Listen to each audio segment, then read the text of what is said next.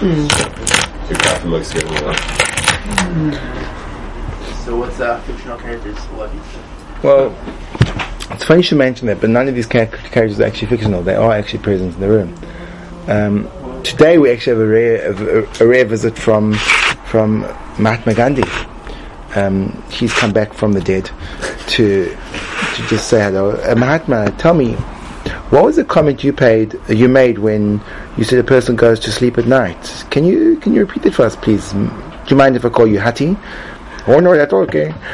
Tell me, what did you say when a person goes to sleep at night? Oh, I always used to tell that when a person goes to sleep at night and then you wake up in the morning, it's almost as if when he went to sleep at night he died, and then you woke up in the morning, it's almost as if he has a new life, Wow, Mahatma, that's a really profound thing to say. I think the Jewish tradition kind of preceded you. Oh, tell me about that, Well, the Jewish tradition says that when a person wakes up in the morning, he should say, Moide ani lefonecho, melechai v'kayam, she'echzartu bi nishmasi, b'chemlo, rabbe menosecho. Oh, golly, gosh, man, that's mind-boggling. But what do those words mean, eh? Well, I'm glad you asked that.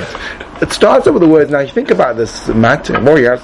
Think about the fact that you wake up in the morning, you open your eyes. What would be the... Are we all in here? No, Rabbi Wiener is giving his share in his normal place. Okay, sorry. See you 1:30? Yes, well, I'm going to grab lunch and then... Whenever. Okay. Whenever's good for you. Well, I'll bring it in here. Yeah, that's great. Okay.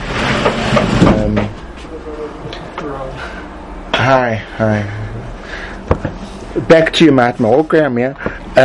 So when you say you open up your eyes in the morning and you say Moide ani lefonecho, it's quite a way to open up your eyes. Or tell me what that means already. Easy, man. I thought you were great at spinning wheels and stuff. Oh, come on, man. So when you wake up in the morning, you say Moide ani lefonecho, which is an admission that your life is a... Did I ask you to come in at this time? Yeah. Do you not realize that there's a fixed time when this lesson begins, sir? Sorry. Could you make it an effort, please, from now onwards, to turn up time? And if you do not, there's a principal in this establishment. His name's Rabbi Shiller. I don't want to have to be the one that sends you to him. Only joking, it's all good. But isn't that like a classic English schoolmaster talk? Like, do you remember, it's like trauma from those kind of comments? Yeah. I do. It brings back bad memories. Bad memories. Can you guys get on with us? I'm getting impatient. Okay, sorry. So we have today in the room, Daniel, as you can see, we have Mahatma Gandhi. He's joined us, and he said a really profound thing. What did you say again, Mahatma? When you go to sleep at night, it's like you die, and when you wake up in the morning, it's like you're reborn. So he said that, and we kind of took it one step further with Moide ani lefonecho. And remember that the global purpose of our share is to kind of explore this relationship between the body and the soul and how they interact. That's the kind of the global in and out was our global topic of discussion that we're involved in over here, correct? So when you wake up in the morning, you say Moide ani lefonecha. Now think about it.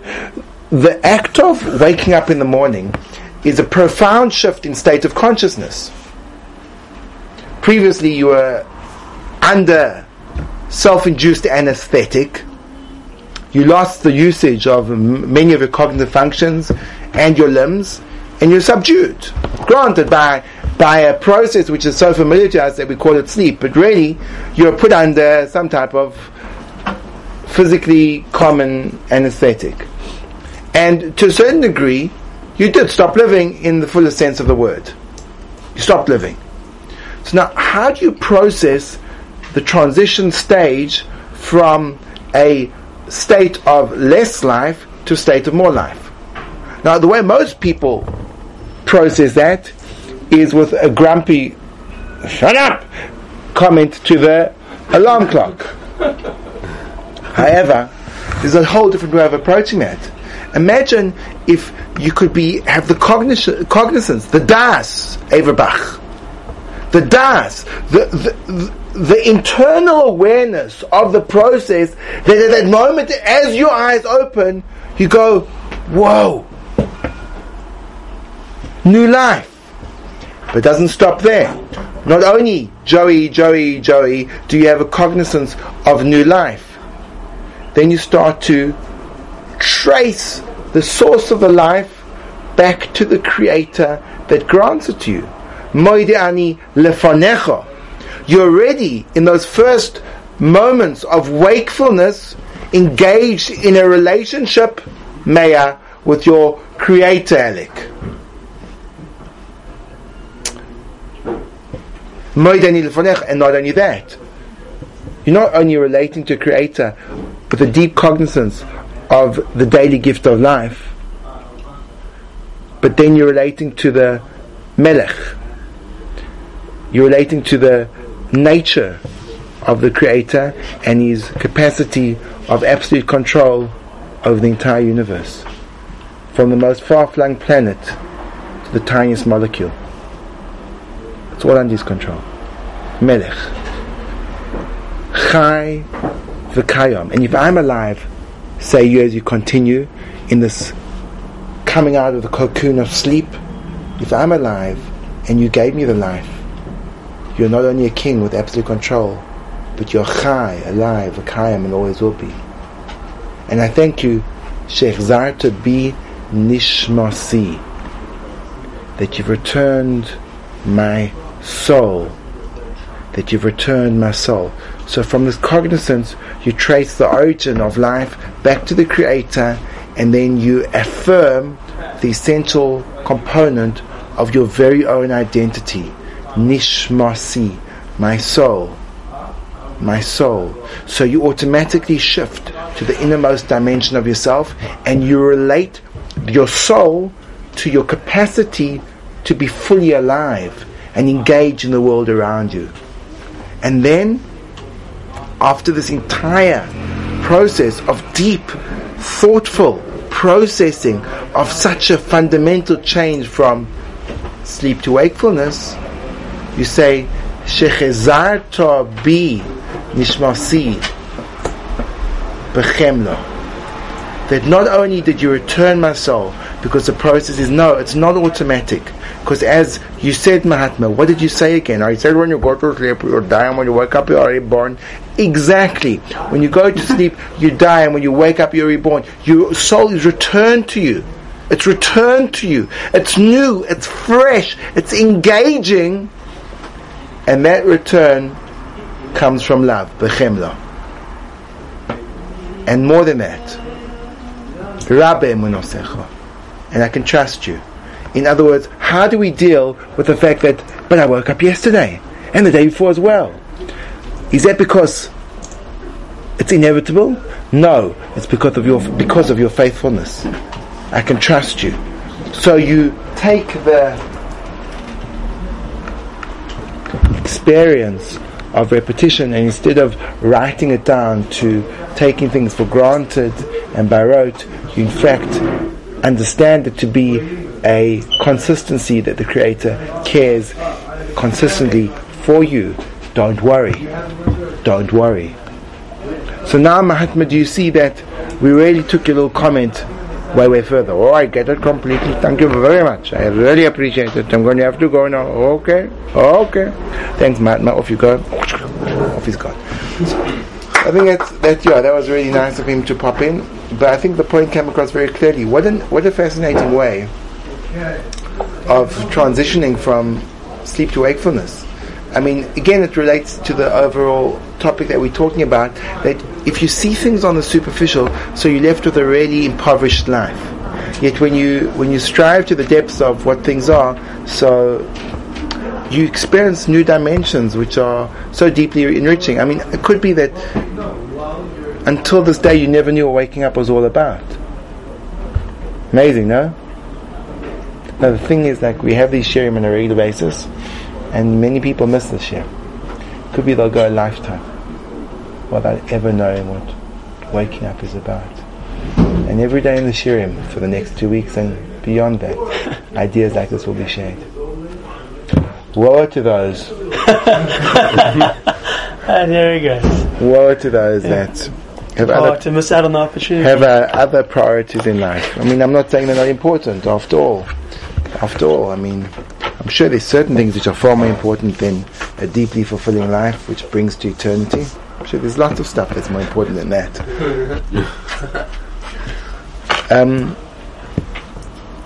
Good? Great. So that's Moed Ani. Now the question is like this. Let's speak practically. Practically, you see that from the most the most initial point in our day, we have to have a certain focus. Isaacs. I got a question for you. Go, I want to hear your question. What would you say to the person who has some type of disease or difficulty that makes life very difficult, that when they wake up in the morning, they're not so thankful to wake up in the morning? They'd rather not be here. It's a great question. And it's a question which leads on to a very closely related point. Yesterday we began a discussion about eyes and heart and the relationship between them, which led to the ultimate differentiation between the internal and the external and how they interplay. And we didn't finish the discussion because remember that the purpose of Ashir is to stimulate thought and not necessarily to provide glib answers. We feel that there's greater value given to an unanswered question which promotes curiosity than there is to a glib answer which closes down the thought processes. So we spoke about, but what about a person that has a really painful and difficult life? So let me tell you a story that my mother told me about a friend that she has, a woman who is blind, and she was recently a while ago now, was diagnosed with a brain tumor, and she had to have a serious operation to have it removed. And my mother spoke to her after the operation, and she said to her, "How are you doing?" She said, "Amazing." She says, "I can't find the words to thank Hashem for my life." So the reason I'm saying to you, I'm not saying that everyone relates that way, but I'm saying to you, it's possible to have which from an external perspective would seem like a life of misery and suffering, and to be exceptionally grateful for it. So how could this woman be grateful for such a objectively horrible life? So I think it again focuses on where you are. Are you in the world of the internal or the world of the external? And in the world of the external, pain is something that we try to avoid, and people go to extreme lengths to live pain-free lives. Mm-hmm. But everyone knows at the same time, through experience and intuitively, that some of the most meaningful moments that they've had in their lives either have been with pain or facilitated through pain. So even though people generally avoid pain, but it's not to say that pain is bad. Pain is sore. It's painful. It's not bad. It just depends. So now, let's say a person is living a painful life. So now, it depends on what the meaning of the pain is. Everyone agrees that meaningful pain can actually become pleasurable. Very simple and accessible way of meaningful pain is the pain that athletes endure when training. It can be intense pain, but there's a certain enjoyment that one gets from the pain of pushing your body to its furthest extreme until every single bone and muscle is aching and you can barely breathe and your lungs are stressed, and oh my gosh, that sounds, I'm sold. I want that now. It's pain, but there's even emotional pain. Sometimes I look back at periods in my life where I did have emotional pain. My memories of those times aren't bad. They're deep. They're different. They're different. When a person experiences a seething pain, very often he has a perception and a connection which is impossible to experience when you're in the comfort zone of pain-free existence. So you can never, Khalila, ever judge, or sometimes you can't even counsel people that are going through suffering, because who knows, and we don't wish it upon ourselves by any means. But from an objective perspective, it's possible to say that a person can be living in a life where it looks to the uninformed observer like a life of absolute travail and tragedy, and he can be overjoyed. Now, I was astonished when I actually saw this written down in the works of the Ramchal. I'm just going to quickly pop and get a Mesilas Yesharim. If you don't mind just entertaining the tape recorders in the interim, I'm going to... Entertaining. Dude, so... I think we're talking to you. Someone do something. Someone has to sing right now. Jerry, I think you have to sing. I don't know any songs. Is this called entertaining it if we just talk over and it's just voice running? There's not like a pause. Is that called entertaining it? We juggle. Seen that. Juggle the tape recorders. Joey, start juggling. Start some dance. We'll be back after this. And we're back. Hello? Who brought me back again? Not bad. It'll come out pretty good. So the Ramchal in Mesilas Yesharim writes this really strange paragraph, and it's about gratitude. Can you speak to me about gratitude, Mally? It's really like, it's a perfect name for a footballer. It really is. Huh? No, isn't it like the perfect name for a footballer? Mally. Yeah. It's like something that you definitely, like you could say, I could easily hear a group of school kids saying, have you seen how Manny's been playing? He's astonishing. Anyway, we have to move on. There are people in the room that were marginally talented in other sports. Alec thought he never was, but Tucker Zach was okay. Alec he tried to play basketball. You have never seen such a clown on the court. It was embarrassing.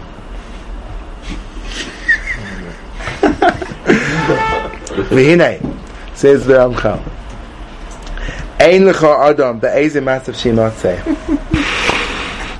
There is no man in any situation that he may find himself, im ani im asher, whether it be poor or rich, im bari im choyle, whether he be well or sick, shelo yireh niflois v'tovos rabbis b'matzaveh, that he's not overflowing with goodness in his situation.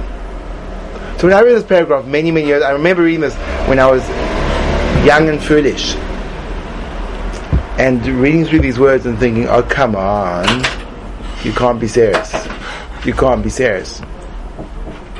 And I had a really hard time understanding them, so let's go a little bit further and see. But the Ramchal starts off and says that it makes a difference really in terms of the objective situation. Anyone, whether they in destitute poverty, which means it's tough, that means their stomach is empty and they have hunger pangs. They look around their one-roomed shed and they shiver because the winter's coming and they don't even have enough glass to put in the shattered windows to stop the wind from blowing inside. They've got one miserable old blanket that can barely keep him warm. And he's happy and he has to speak about the great beneficent, if there's such a word, good that the Creator gives to him. It sounds absurd. A person that, like you said, who's sick, he's connected to tubes and he's suffering pain. He's going to be thankful for the immense good that the Creator gives him. I mean, strange, no Dems? Strange indeed. This is in chapter 8 of the Ramchal. So he starts off with things which are self-evident. The person who is rich and he's healthy, of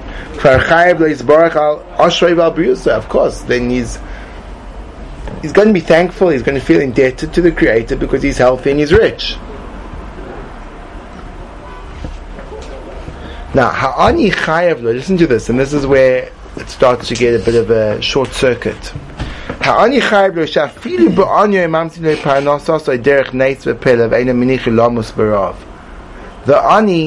the poor person, should be grateful that even in his abject poverty, he still manages to eke out some kind of sustenance miraculously, and Hashem doesn't let him die in hunger. Sounds crazy, doesn't it? If he's about to die. Exactly, meaning he has to feel this way until he actually dies.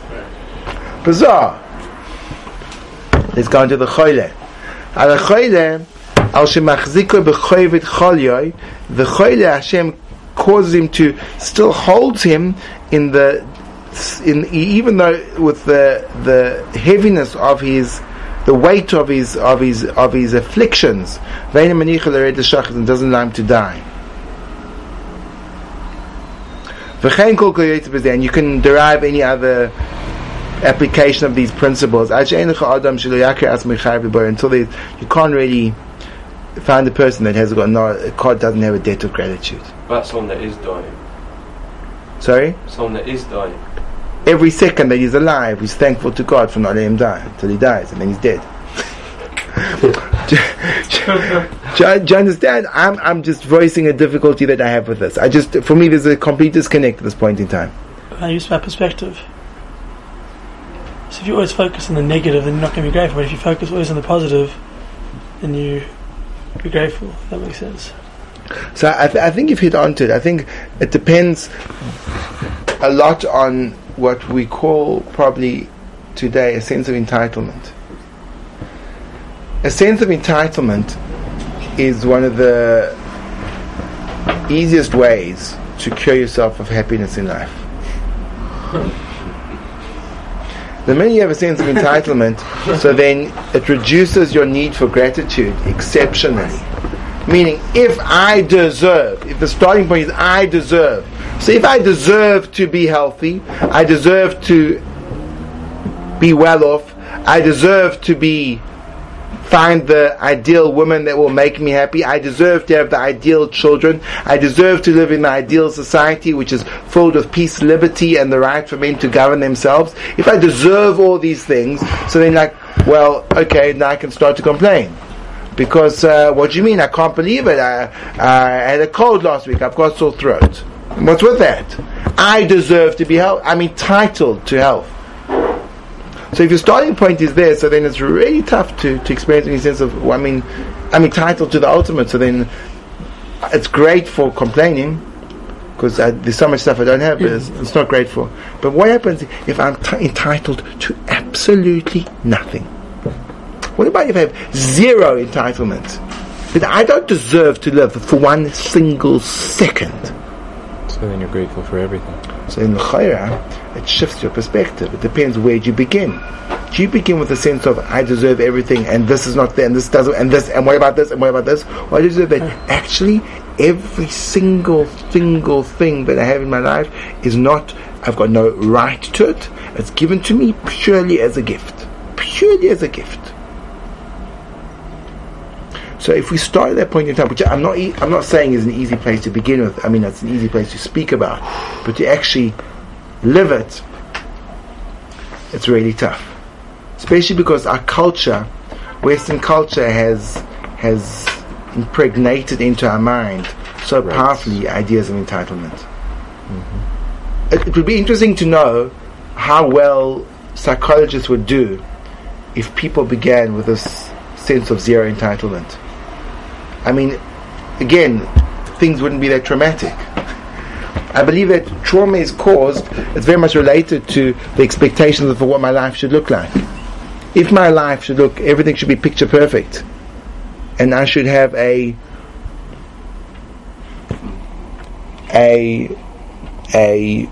handsome face, for example. I mean, can you imagine growing up as me as a youth?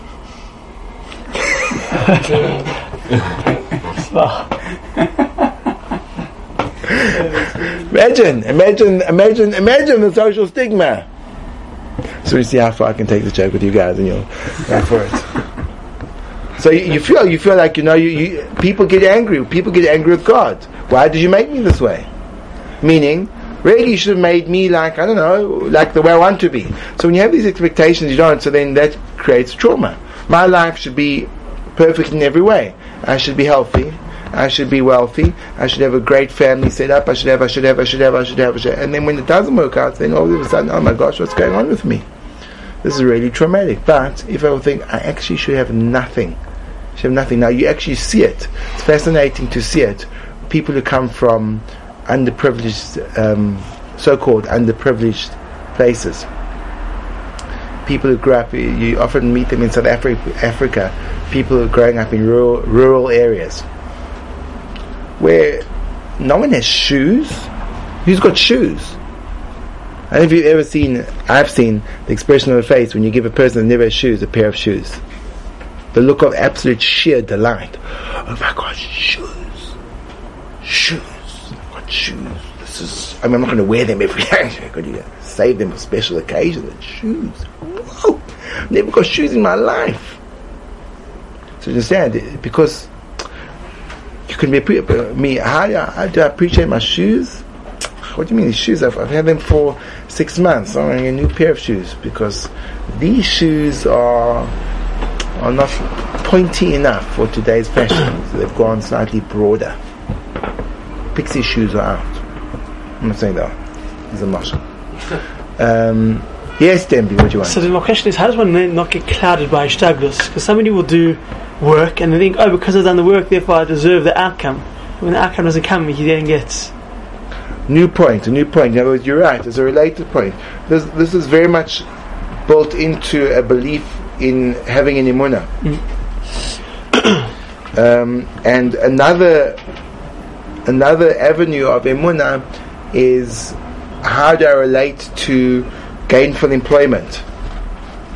I get a job and now my salary is low, so I'm bitter because I'm so great, I should get a higher salary. Or I get a job and my salary is high, and I think, well, of course, because I'm so amazing, they should really pay me more if they knew how much I was worth. So then you break down the cause and effect from, it becomes a sense of my labor entitles me too.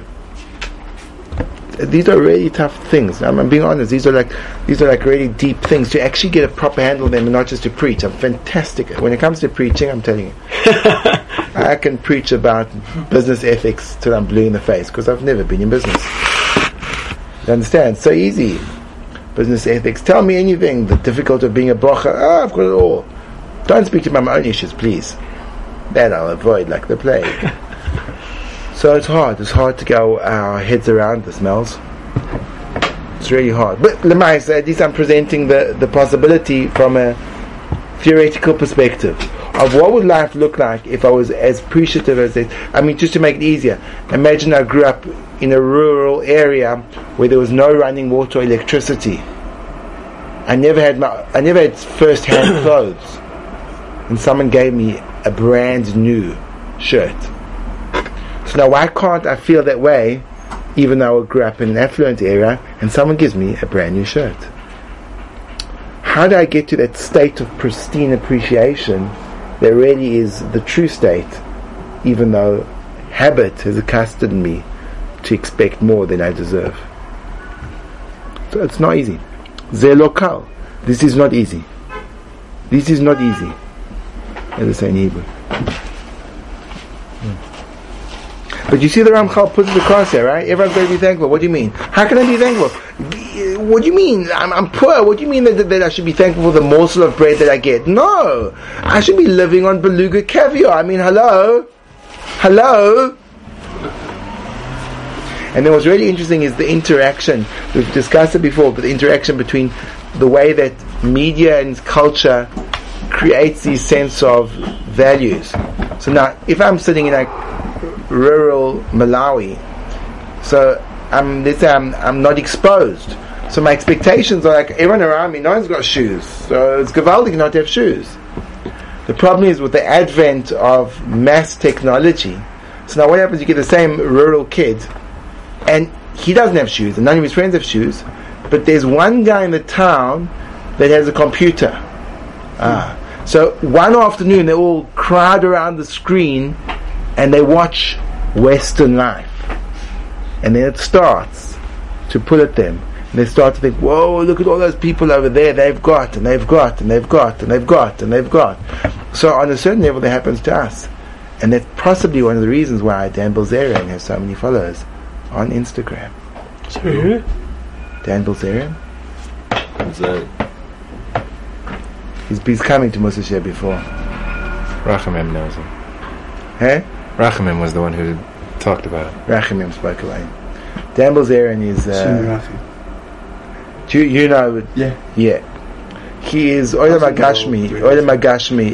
Agashmi compacted into a single human being.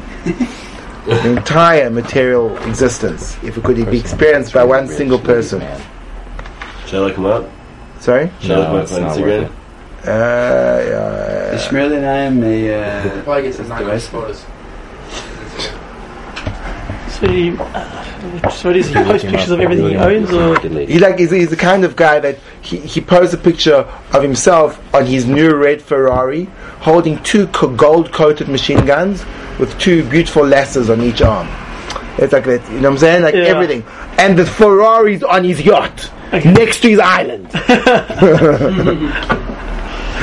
okay, sounds like a bit of And the way he gets to his island, he gets airlifted by his helicopter to his mansion. You got it. Yeah. So he's got lots of followers. Everyone he wants to run for president. Just because that's everyone. Yes, that's called. So now you can imagine. So now imagine when I've seen him driving his red Ferrari, and now I'm going to my 96 Kia Rio. I go, oh my gosh, this is so nebach. But you drive your 96 Kia Rio into a Haredi neighborhood and people go, whoa, whoa, whoa, look at the guy in the Cadillac. See, again, it's all about perspective. It's how you look at it. Okay, Rabbi. So we have to, yes, ever further in the sugya of the internal, the external. One question from Joey before we take a break. Yes, Joey. What is like one practical step we can take in order to lower our expectations? Whoa. Let me do it right now. Right now. You want a takeaway message. You're looking for a takeaway message from the share. I mean, don't you know that that's what we're about? Quite simple. Right now. Quite simple. There's numerous ways you could do this. Defile like that. right off his Second. I don't even know Instagram. You can do a simple exercise. I'll give you an exercise to do. Tonight before you go to sleep, take off your shoes. Go down the stairs from your apartment and run around for a few minutes all over the place without shoes on. Okay? Like try to go for places which are really stony. Try not to lacerate your feet at the same time. And experience what it means not to have shoes. Then go back to your apartment and look at your shoes and say, thank you for giving me shoes.